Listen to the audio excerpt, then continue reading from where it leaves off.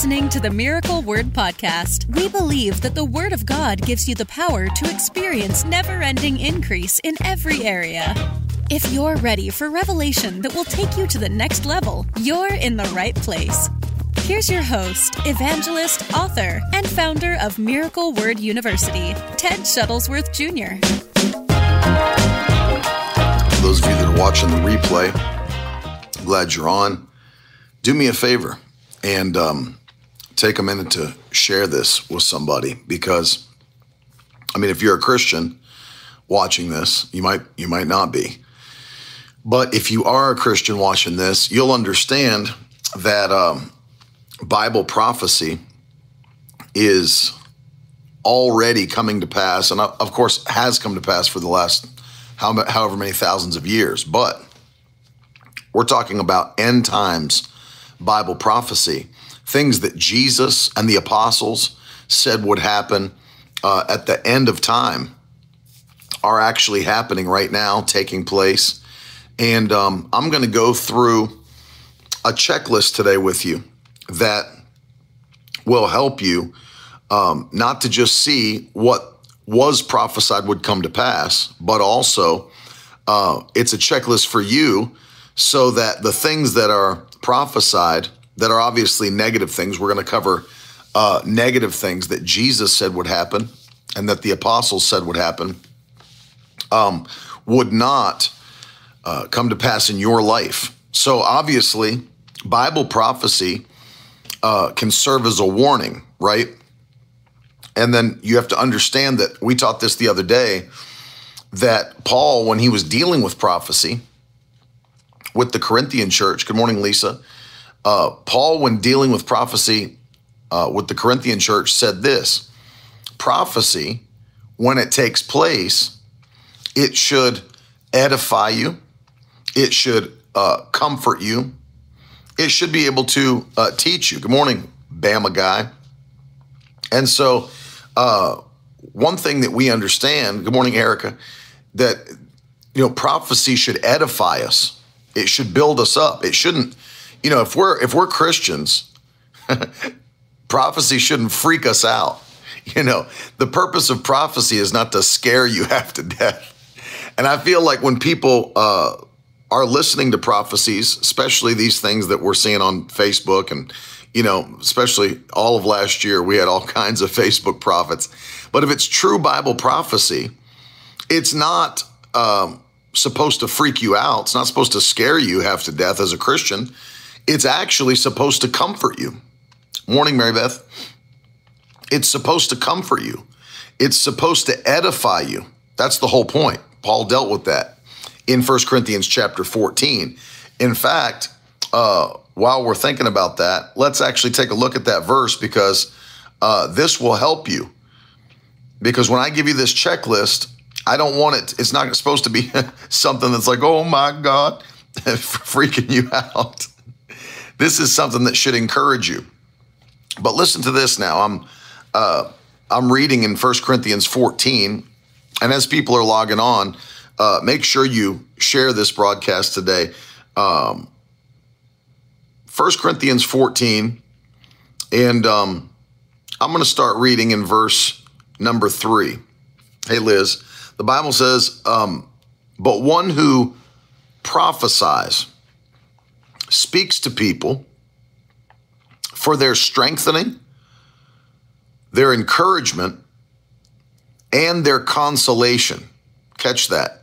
Their strengthening, their encouragement, and their consolation. That consolation is, hey, Kristen, that consolation means comforting. When somebody consoles you, they're comforting you. And so, contrary to what most people think about Bible prophecy or prophecies that go forward, they're not supposed to freak you out. They're not supposed to scare you.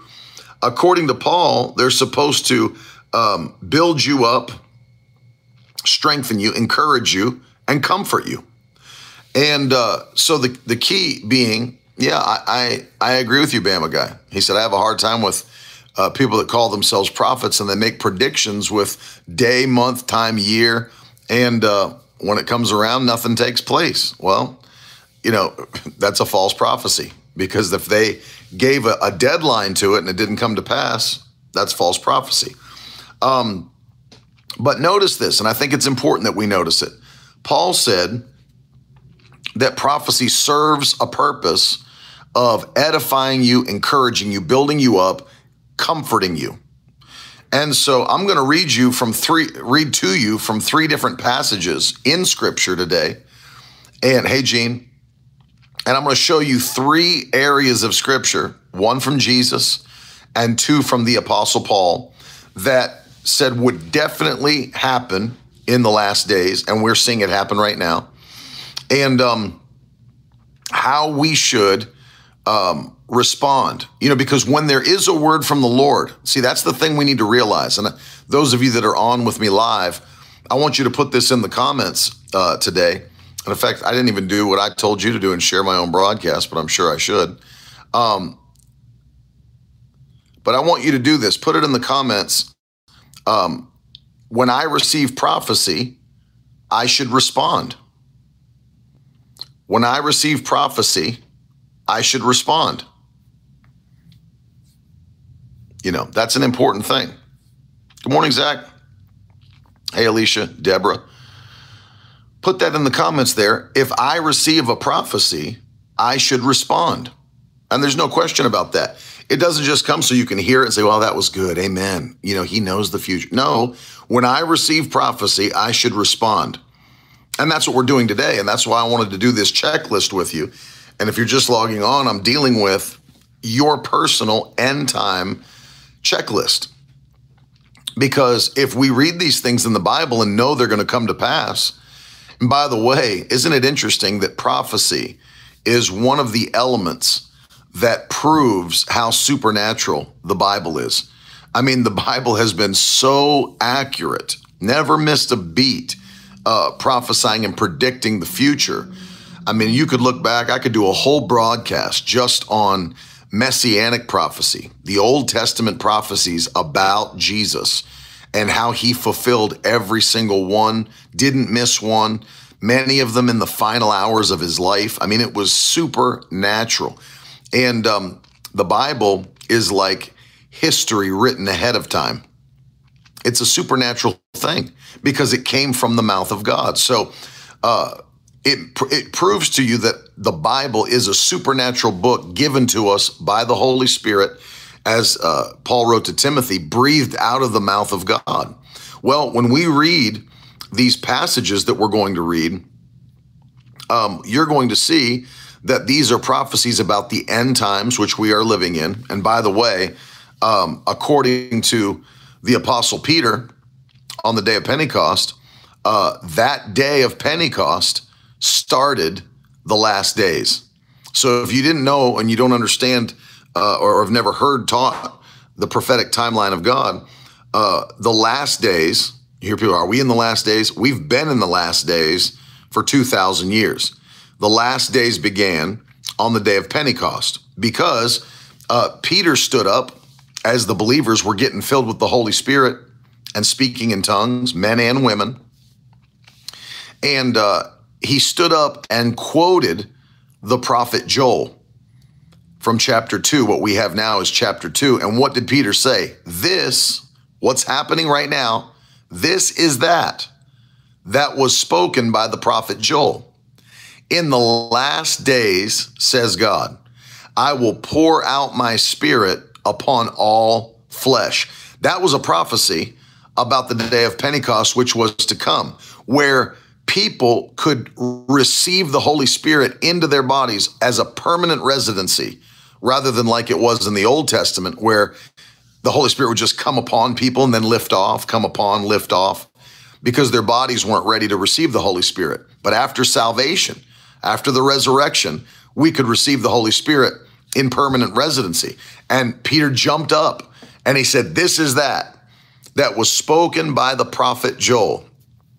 In the last days, says God, I will pour out my spirit upon all flesh. Well, the fact that God poured his spirit out on all flesh on the day of Pentecost was a sign that we've entered into the last days, as the prophet Joel prophesied. And so we're living in the last days. And since we are, I'm going to take you to several of these passages in the New Testament. And I'm going to show you things that are prophesied for the end of time and how we see it already coming to pass. And then most importantly, as it's a checklist, what we can do personally as believers to avoid every one of these things that were prophesied would happen among people. I don't want it happening in my life. You don't want it happening in your life. And so we're going to deal with it. Good morning, Susan. Good to see everybody that's on. Hey, what's up, Leslie, Mike, Tiara, Alicia, Jackie Blake. Glad to see everybody jumping on. I know I'm flip-flopping this week, going back from Instagram. Now I'm on YouTube, so I'm sure people are confused as to where to find me. But share it. Hey, Lisa, I'm going to start very first area of the checklist, 2 Timothy chapter 3. This is going to be the first area that we look to see what Paul prophesied, what happened with people in the final hours of time. Good morning, Diane. So let me read you 5 verses from 2 Timothy chapter 3, and then we're going to cover these, and we're going to answer what's our checklist. What should we do to avoid what Paul said would happen in the final days, final hours of time? Good morning, Nicole. Number 1, let's read 2 Timothy 3, verses 1 through 5, and then we'll talk about it. Here's what the Bible says. Paul wrote to Timothy, "But understand this, that in the last days there will come times of difficulty."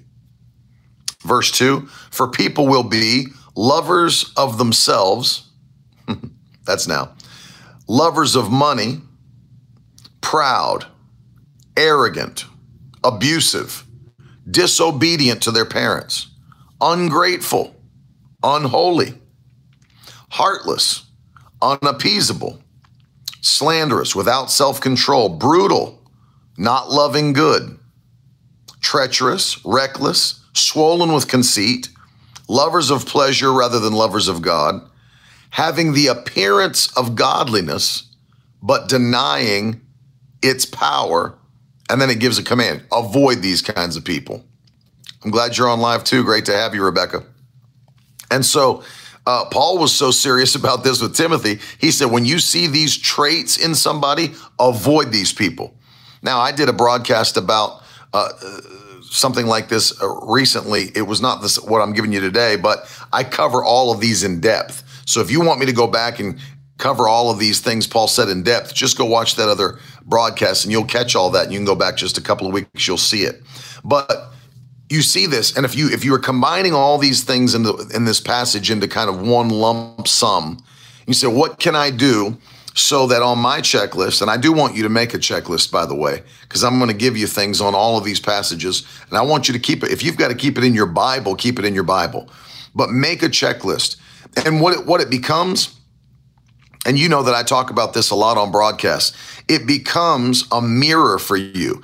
It becomes a way to be introspective about your own life. You'll never, and trust me when I tell you this, you'll never be successful in the kingdom without introspection, looking inside, comparing yourself to the Word of God. You cannot be successful. In fact, I want you to put this in the comments. I cannot be successful in the kingdom without comparing myself to the Word of God. You got to put it in. I cannot be successful in the kingdom without comparing myself to the Word of God. And that's what introspection, spiritual introspection is. It's making sure that you're examining yourself on a constant basis. Examine yourself.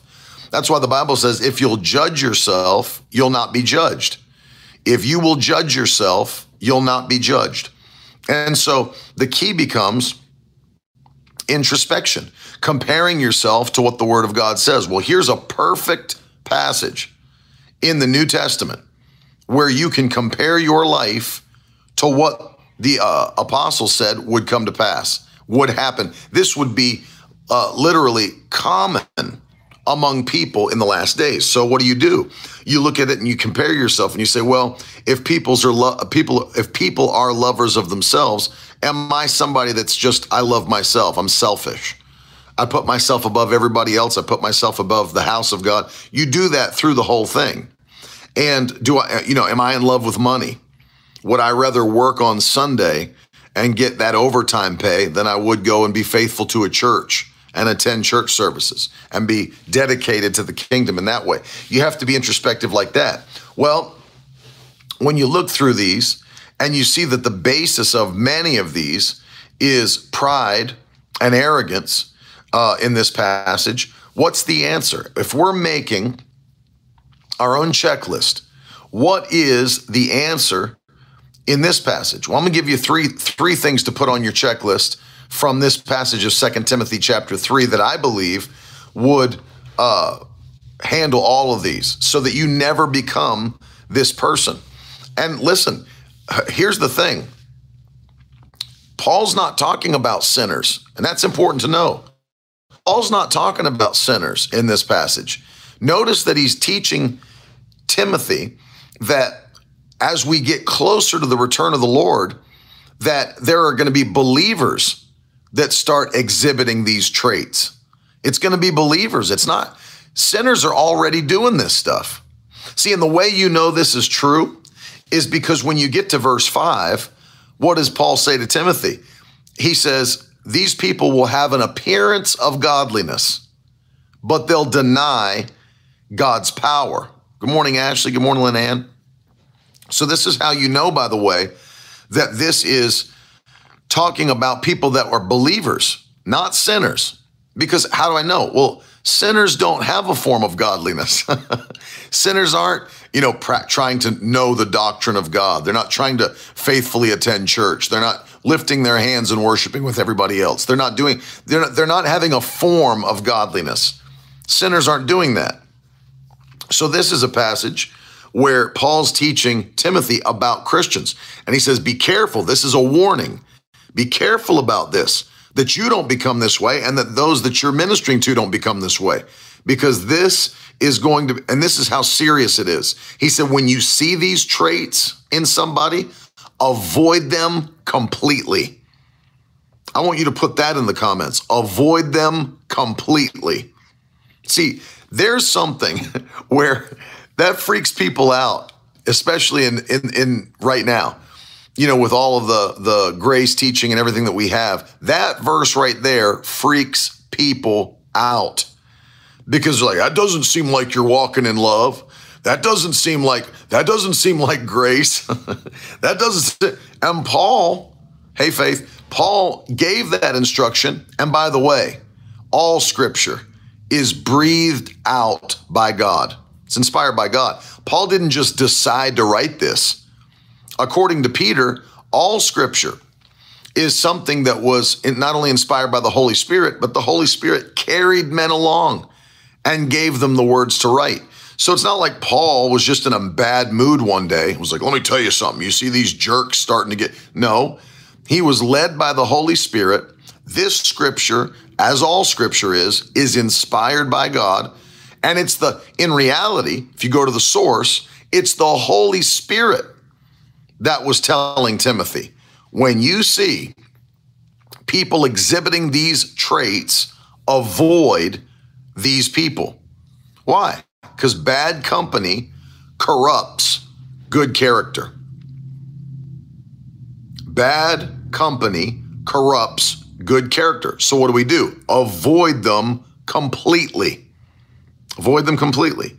People that are lovers of themselves, lovers of money, proud, arrogant, abusive, ungrateful, unholy, heartless, unappeasable, slanderous, all the things he lists in these 5 verses, avoid them completely, right? So what are we going to do? What do we put on our checklist from this passage to ensure that we never become these people? I don't ever want to be that person. You don't either. So what do we put on the checklist? Well, number one, and I think that this has to be number one, is humility. Put that on your checklist at the top of the checklist. Number one is humility. I can't overstate how important humility is. I can't overstate it. Why? It's so vital that the Bible says God opposes the proud, but he gives more grace, more favor to who? The humble. God opposes. The moment you step out of humility, the moment you step out of meekness, you put yourself in position to be opposed by God. Now think about that. Think about that. Don't stop going to church, Rebecca. You need to go to church. The Bible commands us to gather at church, Hebrews 10:25. So if you got to move to find a church, but you need to be in a church because it's commanded in Scripture. But notice this.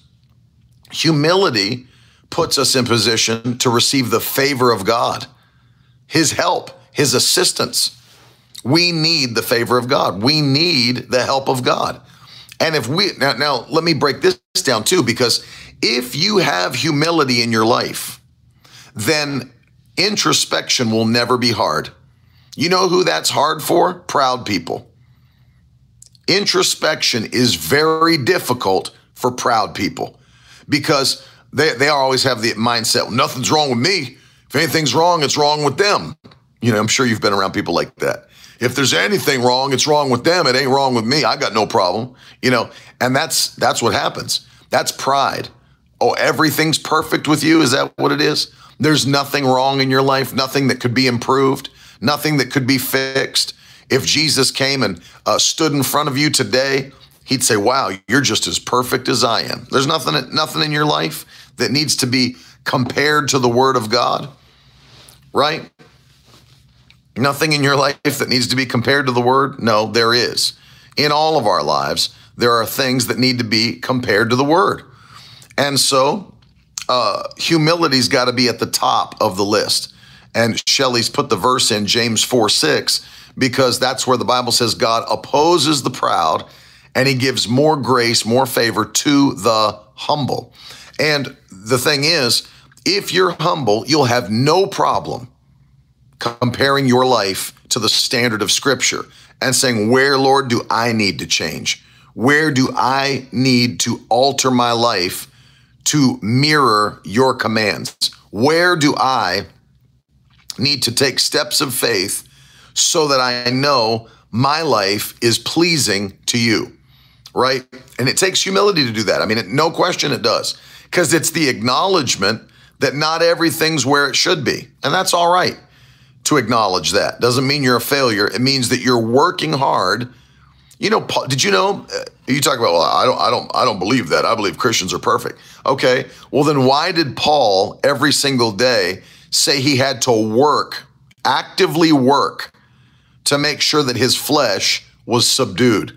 If he was so perfect that he never even needed to think about it, then why in 1 Corinthians 9:27 did the Apostle Paul, who wrote much of the New Testament, why did he say, I've got to discipline my body on a daily basis and make it do what it should? Love you, Lisa. Make it do what it should, so that after having preached to others, I will not become a castaway or a reprobate or become disqualified, one translation says. And so humility keeps us in the place where we can say, you know what? I check up on myself daily and say, hey, is my life in a place where it's pleasing to God? Are there any aspects of my life that need to change to mirror God's word and to please him with my actions? So I think if we start with that on the checklist, that's going to cover a lot of these things in this first list. Number two is, and write it down, is self-control, which I've dealt with at length. Self-control is not something that we just do by ourselves. Self-control is not just, because you start preaching on stuff like self-control and you get the ultra supernatural people that are like, oh, you're just preaching self-help. No, it's not self-help, because as the Bible teaches, nobody without the help of the Spirit can truly be self-controlled. Nobody can. In fact, the Bible says in the book of James again that the tongue is an unruly evil that no man can tame. So you try in your flesh as hard as you want to tame your tongue, and the Bible says you can't. It's an unruly evil, not able to be tamed by men. But Self-control is a fruit of the Spirit.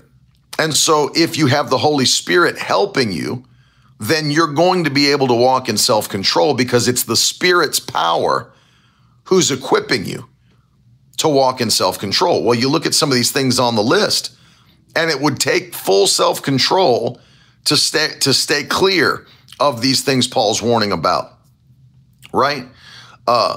Unholy. Well, in order to be holy, you got to have self-control. Slanderous. Well, you won't slander others if you're self-controlled. Now, one of them, without self-control.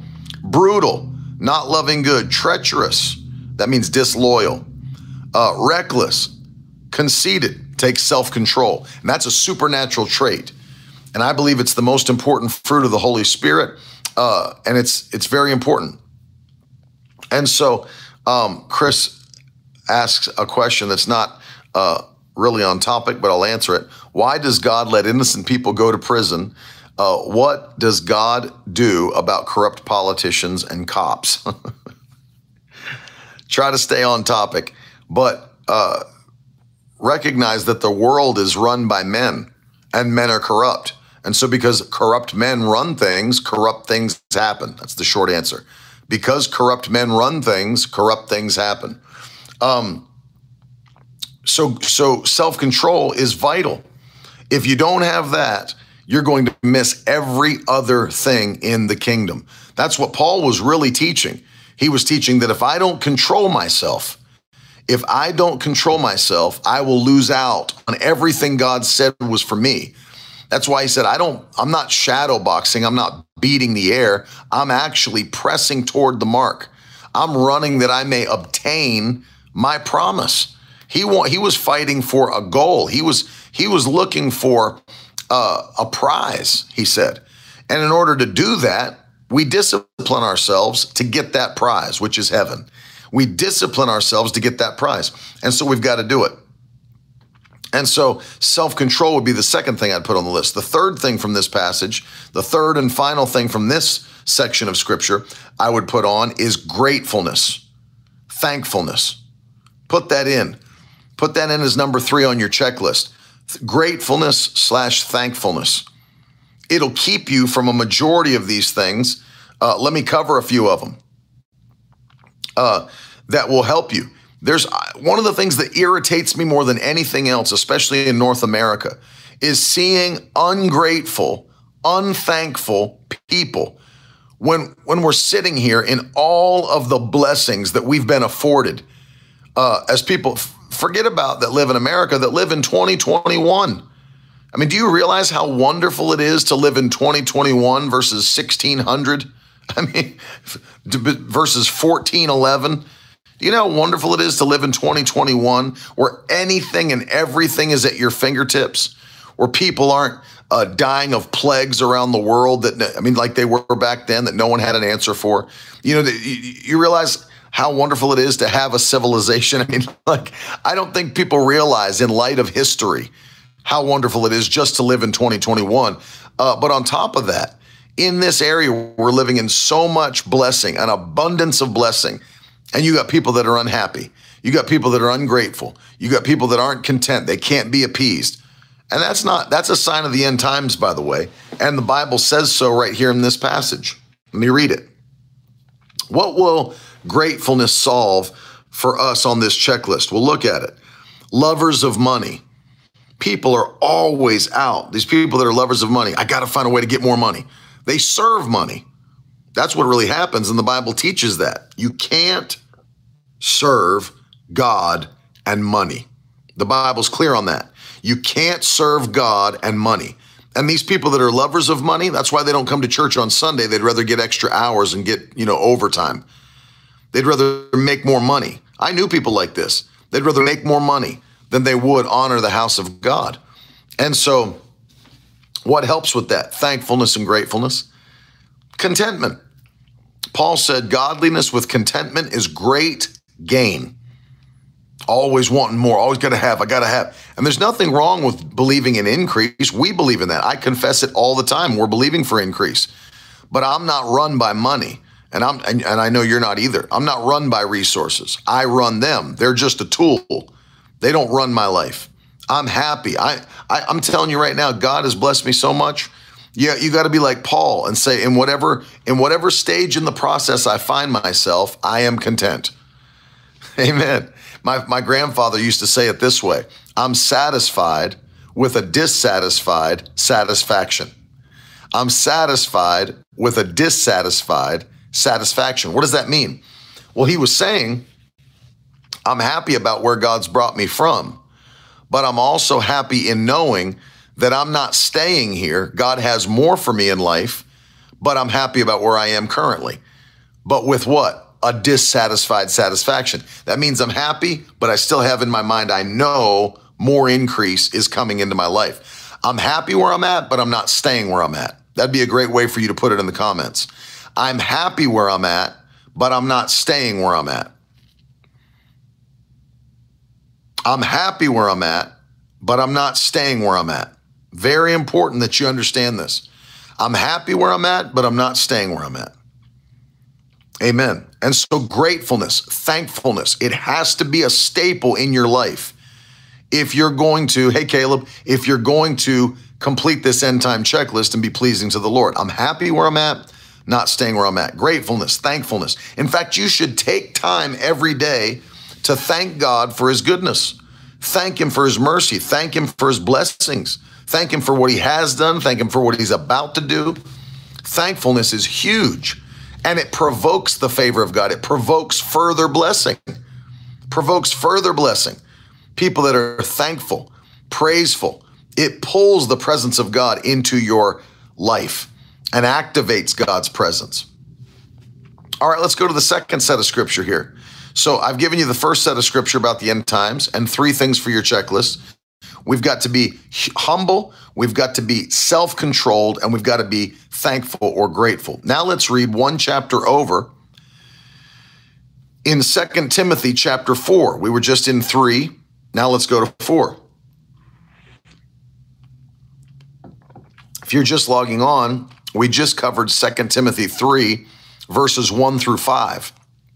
But now we're jumping over to 2 Timothy 4, one chapter later, and we're going to go through verses 1 through 4, and I'm going to give you 3 more things for your checklist. The Bible says, Paul writes to Timothy here, I charge you. Now, I want you to hear the wording at the beginning of this now. It's the beginning of a new chapter. I charge you in the presence of God and of Christ Jesus, who is to judge the living and the dead, and by his appearing and his kingdom. Now, verse 2, preach the word. Be ready in season and out of season. Reprove, rebuke, and exhort with complete patience and teaching. Now, get this. Paul's telling this to Timothy, who is a pastor. And I want you to see why he's saying it. But again, I want you to notice those things he told this pastor to do. I charge you in the presence of Christ Jesus to preach the word. That's number 1. Preach the word. Now, these aren't for you. I'm showing you it's going to lead to you here in a second. He tells this pastor, you better preach the word. Number 2, you better be ready at all times to do it. And you better reprove, you better rebuke, and you better exhort with patience and teaching. So these are given to the spiritual leader for the church. Now, why? Look, here's the prophecy from Paul, verse 3. For the time is coming when people will not endure sound teaching. That word sound in the Greek language could be translated healthy. They will not endure healthy teaching, but having itching ears, they will accumulate for themselves teachers to suit their own passions, and will turn away from listening to the truth and wander off into myths. So here's a huge one. This one is massive. And I'm going to give you 3 more for your checklist here. I find it very interesting, and the Lord actually kind of impressed this upon me today when I was reading this in my devotions. And he said, we always focus on, for the time is coming, right? We always focus on the prophetic part. But he said, I want you to focus on the charge that Paul gave to Timothy, because it is the answer for the prophetic part, which is why he was getting it as instructions, right? Preach the word. Could we just say there is a lack of leaders that are just purely preaching the word? I think we could safely say that there is a lack of leaders that are just purely preaching the word. As someone said in the comments a few minutes ago, many churches are using the time they have with their people to promote getting the jab, going down to your local whatever and get that jab, using their time for that or for political things, political reasons, go do, you need to do this politically. You need to believe this, then you go to the other side. You turn on Christian television. There's people selling you workout plans, selling you vitamins, selling you minerals, selling you holy water, selling you a place on their property for when the Antichrist shows up. We've got a lack of leadership. It's not that there aren't people that are doing it. There are a remnant of people doing it. But we have a lack of leadership that are purely preaching the word. Be ready at all times. Now listen, if you really want to see something that's lacking right now, these next two words are extremely lacking in the body of Christ. Are you ready? Reprove, rebuke. Reprove, rebuke.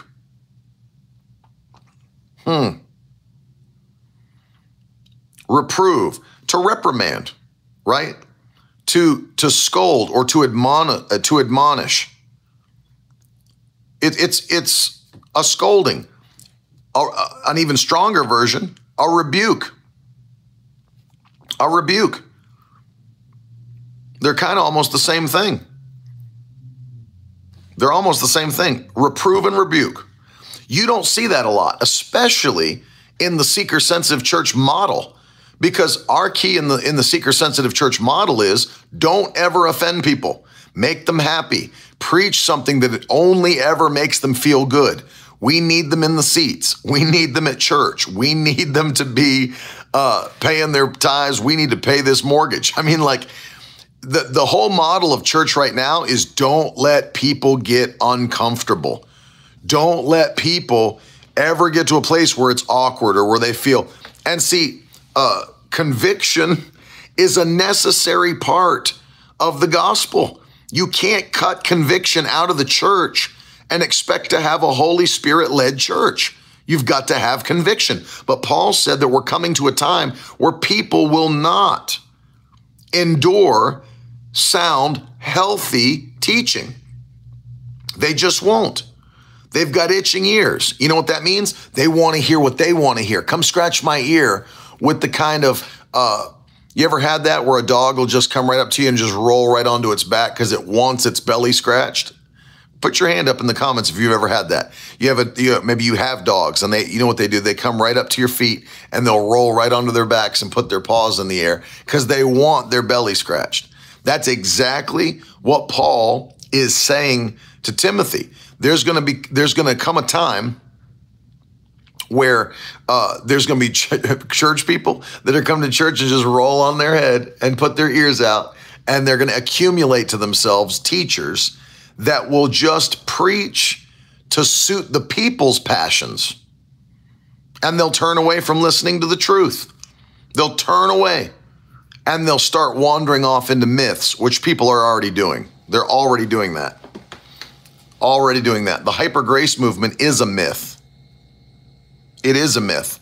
It's false doctrine. It's false teaching. And it's easily debunked. Dr. Michael Brown's done the best job of anybody at that with his book, Hyper Grace. So let me give you the 3 things for your checklist. Number 1, if you know that this is going to be the trend, then what should we be doing as those that are introspective, that want to please the Lord? The first thing we need to do, seek sound doctrine, healthy doctrine. And there's been people in the comments that have already been talking about this today. It's like, man, I can't, these churches aren't preaching sound doctrine. These churches aren't preaching, the word. They're not doing it. And I agree with you. There's many churches that aren't preaching sound doctrine, but that doesn't alleviate us from the responsibility of going to church. You find a church that is preaching sound doctrine and you attend it faithfully and you support that local church.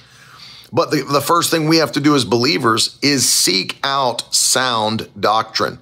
Now, here's the wonderful thing about being a Christian in the New Testament that is filled with the Holy Spirit. The Holy Spirit himself can convict you as to whether something is wrong or right. Thank you, Leslie. She said sound doctrine is what we eat when we come to your broadcasts. Thank you. But understand this, because you're filled with the Holy Spirit, you're not led by a man. You're not led by prophets, as I've taught recently. You're not led by a prophetic word. You're led by the Holy Spirit, and you're led by the written word of God. So if something's being taught, if something's being preached that is not sound or healthy doctrine, the Holy Spirit will let you know. You'll feel it. And then you'll begin to dig into the scripture for yourself. See, because you can dig into the scripture for yourself. And then what can you do? You'll find sound doctrine in the scripture. The nice thing about it is it's not like we're back before the Reformation. Where only the Catholic Church, only the priest had a copy of the scriptures and everybody else had to just listen to him preach it and then, give commentary on it. And it was his way or the highway. That's why, I don't know if you know this, but it was a form of control. That's why others like Wycliffe, when they started putting out their Bible translations for the common man, he was burned at the stake for doing what he did. Anybody that began to produce these versions of the Bible for the common man, that, after the Reformation, it was different. Before the Reformation, they didn't want the average person having their own copy of scripture. They said it'll be mayhem. The church will fall apart. They can't have their own. They can't have their own Bibles. They can't read their own scripture for themselves. They need the priest to do it for them. And let me tell you, it's a wonderful blessing to be able to have a Bible in your hand. There's nations where they're not even allowed to have them. We've got like 12 of them sitting at the house, right? But it's a blessing. We have apps on our phones and on our tablets that we can just look at any version of the Bible in our language. I mean, it's a miracle. But before that, they didn't want people. It was a form of control. You listen to me preach the Bible. I tell you what it means. I tell you what to do. And that's a form of control. But now we've got the Word of God in our hands. We've got the Holy Spirit. We can actually study the Bible for ourselves. We can develop sound doctrine for ourselves. I mean, know what it is. We can know what the Bible teaches on a subject. And see, when you start to hear, that's why Bible study is so important, because when you start to hear doctrine that's not sound, that's not healthy, that's false, it'll pop right up in your spirit. So that's not the word. That's not the word. That is not what the Bible says.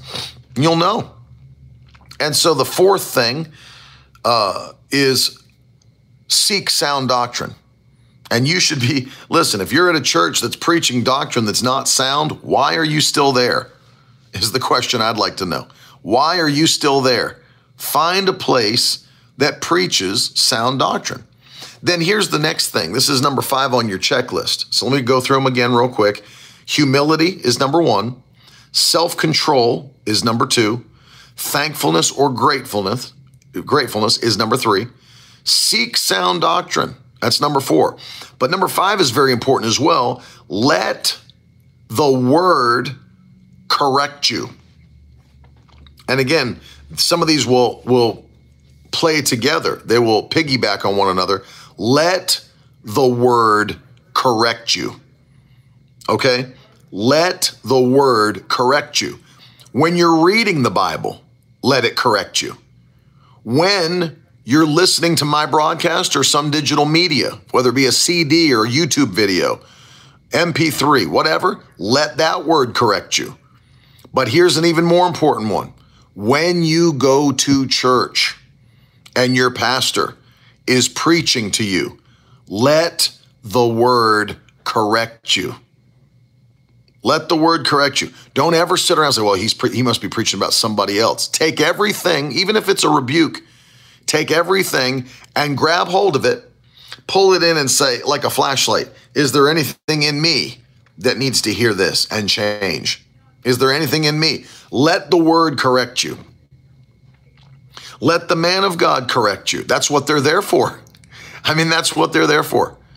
Paul just said it right here in 2 Timothy 4. Paul is charging Timothy, the pastor, in the presence of the Lord to do these things. Conviction is your friend. That's right, Mike. No question. Conviction is your friend. It leads you to change in the right areas. Let the word correct you. And then here's what something number 6 that piggybacks on it that is massive, okay? In our generation, we can't hardly get with this, but let me give it to you here on this broadcast and on this podcast if you're listening. You ready? Don't be offended. This is so huge. This is so huge. Don't be offended. I'm going to let that sink into your spirit. Don't be offended. I can't tell you how many people, and this ruins people's lives. I mean, it ruins their lives. And then you know what's even more sad? It ruins their children. It ruins their grandchildren. Let me give you an example. I served as an associate pastor to my uncle, Pastor Terry Shuttlesworth, for about 8 years.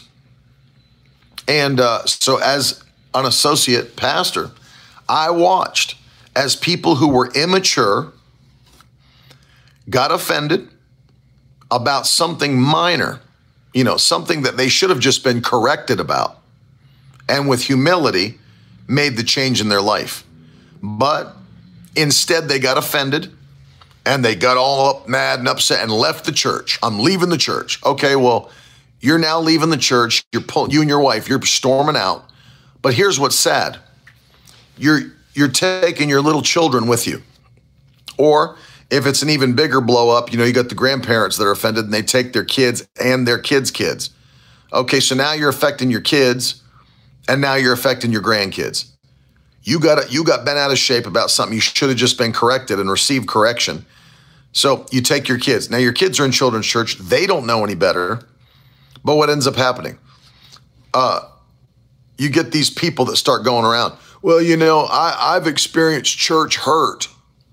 And I guarantee you, because I've been in this, I guarantee you that a majority of these people that say, I've experienced church hurt, you know what it really is? They've been corrected or reproved and they don't want to change, so they just get offended and leave. How dare he speak to me that way? How dare he say those things from the pulpit? Yeah, because they need it. But the problem is you're too prideful to actually receive correction, and pride goes before destruction, and a haughty spirit before a fall. And that's what happens. So you know what I've seen happen? And I'm not just saying, well, this can happen. I've seen it happen. They leave the church, but instead of saying, well, I'm going to find a church where I can really be planted, they just stay home and stay upset and say, well, I don't go to church because I've experienced church hurt. You need to get in church. Yeah, great idea. Because even if you did experience church hurt, right? I'm not saying that everybody that says this didn't. I'm just saying, okay, let's go to the other side now. What if it's somebody that truly did have an abusive church situation? And I know people like that too. All right. So you did have a pastor that was a total idiot, that made mistakes, that that was abusive to you as a spiritual leader. So now, because of one man's mistake, you're going to live your life in disobedience to the Bible and not go to church when the Bible commands you to go to church.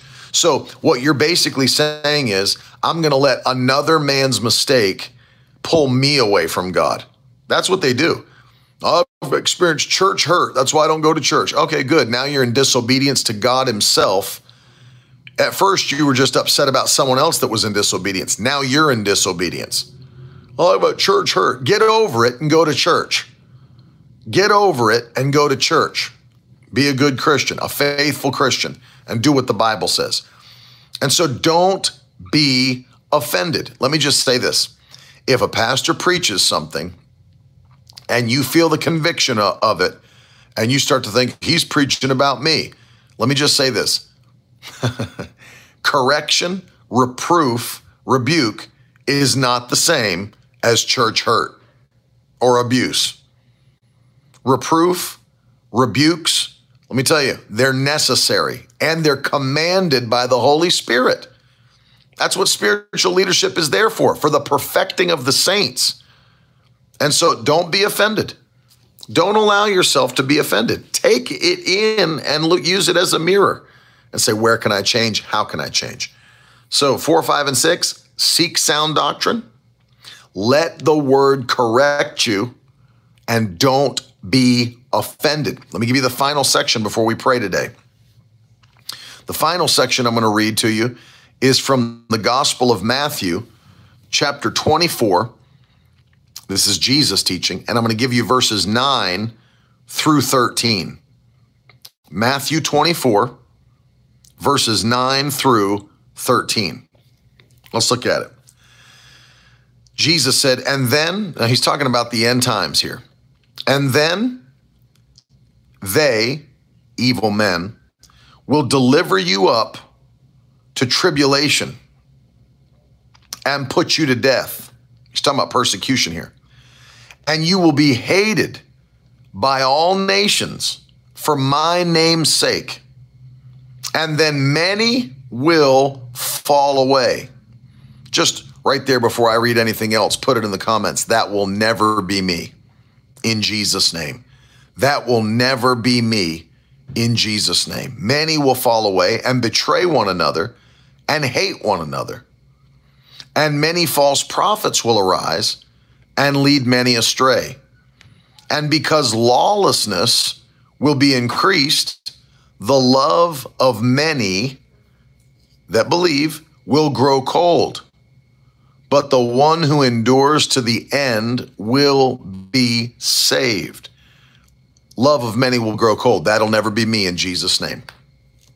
That will never be me in Jesus' name. That will never be you in Jesus' name. That'll never be your family in Jesus' name. But let me deal with this now. What is something that we could understand, that we could get, that will help us here? I'm going to give you 3 more things before we pray, based on what Jesus just said, what he just taught. The first thing is this. This would be number 7. Understand that the world hates you. Understand that. Just right off the bat as a Christian. The Bible says, beware when all men speak well of you. Can we just finally come to an understanding? The world hates me. It hates the spirit that's in me. The world, catch this now, unless somebody is saved, I don't care how nice they are as a person, unless someone is saved, they are operating with an anti-Christ spirit. We need to understand this as Christians. Unless somebody's a Christian, they are operating with an anti-Christ spirit. Why do I say that?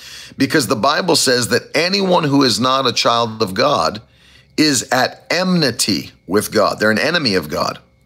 And the Spirit of God's not in them. And they're opposed to the things of the Spirit. And it's foolishness unto them. And they don't understand it.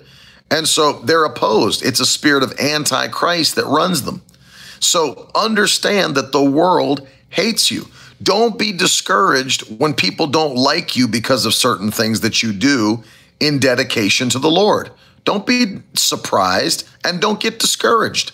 When people are like, well, I don't like you and I don't like what you do. Okay, fine. I don't need you to like me. I don't need everybody to like me. I don't need everybody to like me. And so please do this. Please understand the world hates you. And don't, you can't be soft as an end times Christian. You're not going to be able to be soft. Get thick skin. That's right, Leslie. Keep it moving. Keep it moving. Don't get bent out of shape when you got people on your job, people that used to be your friends that now you serve the Lord and they don't want anything to do with you. Don't get discouraged. Understand that the world is going to hate you. That's a prophecy from Jesus regarding people that follow his commands. Understand that the world hates you, and I don't have any problem with that. I don't need everybody to like and love me. I don't need it. I need the right people to like and love me. I don't need everybody to. It doesn't bother me when they speak negatively. I've found my name on false prophet lists on Google. I didn't sit home and cry and say, I don't know what my problem is. Why don't they like my ministry? I know why they don't like my ministry. I know why they don't like me, because they have a spirit of Antichrist. I'm not expecting everybody to love me, and neither should you. Neither should you. And don't be surprised when the world hates you for your stand for Christ.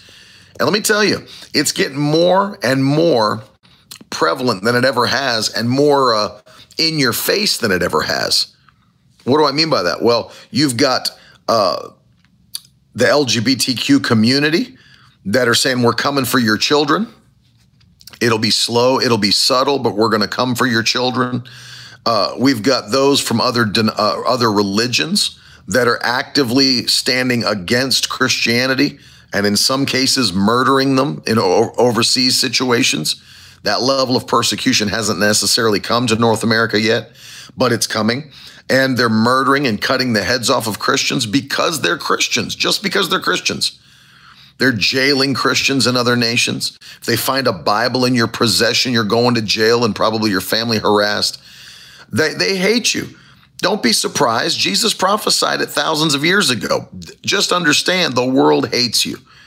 If you can operate from that understanding, you'll never be discouraged when somebody with an Antichrist spirit stands against you. You'll just be like, yep, par for the course. I'm a Christian, and they don't. Now, don't use this as an excuse if you're just a jerk to everybody. Like, well, the reason he doesn't like me, he's got an Antichrist. No, you're just mean.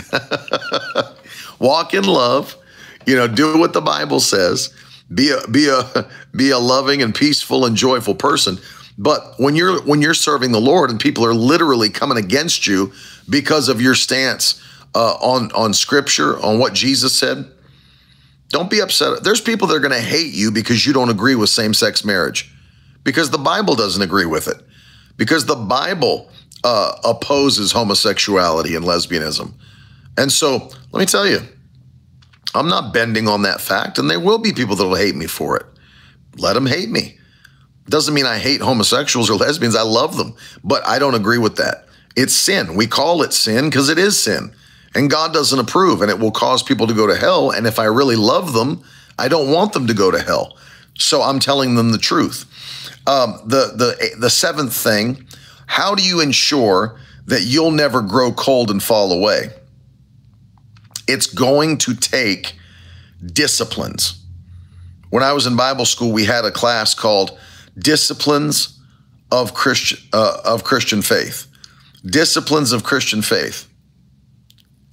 And they taught us these things that have to be in your life.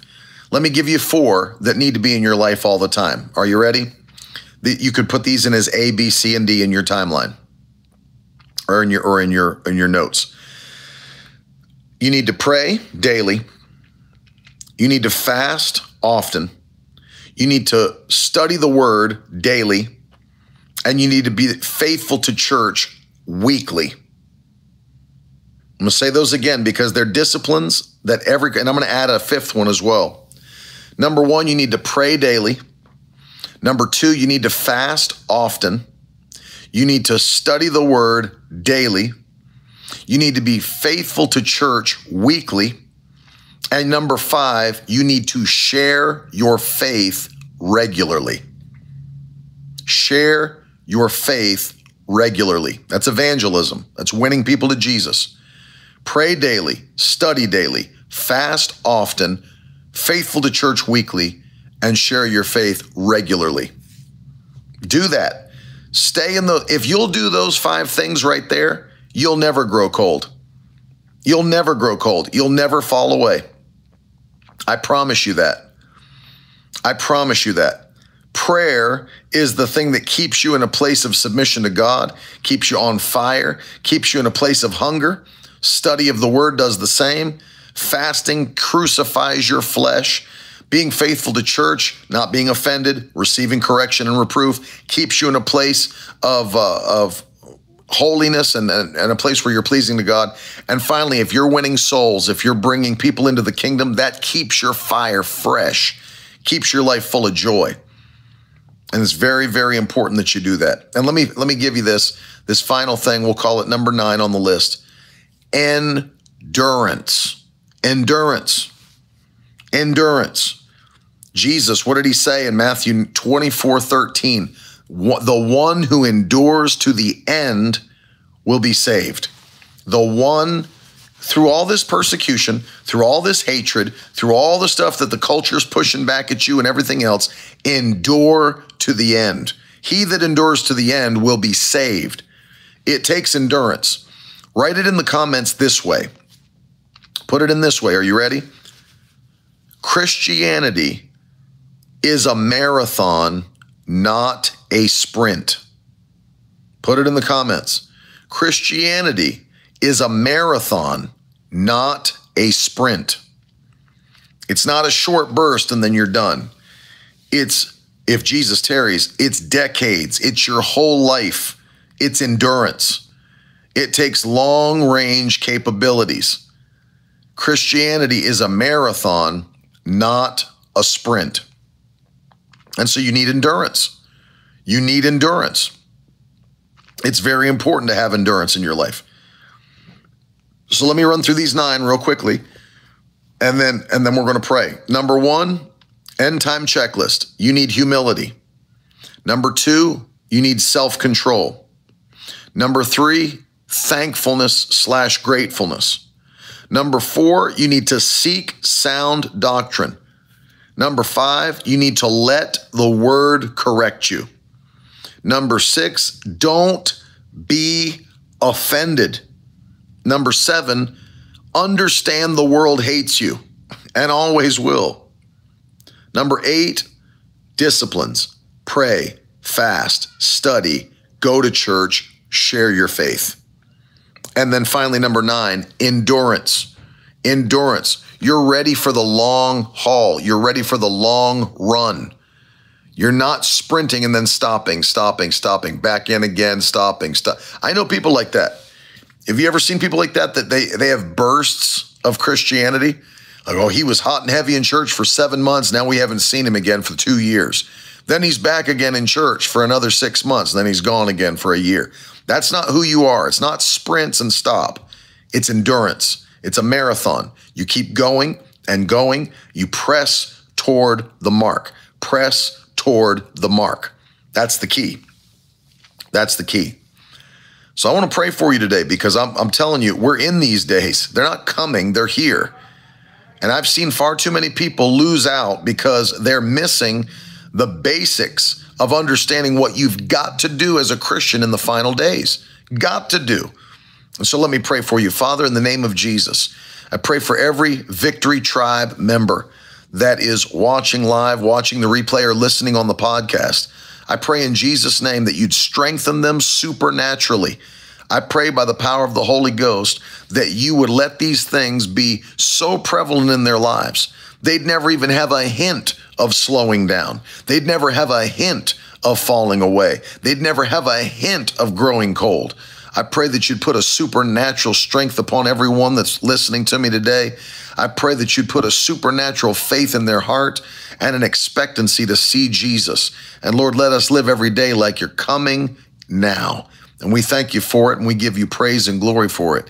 In Jesus' name, amen. If you believe it, throw some fire in the comments, throw some hands up in the comments, and thank God that you're a part of the remnant of the final moments of time.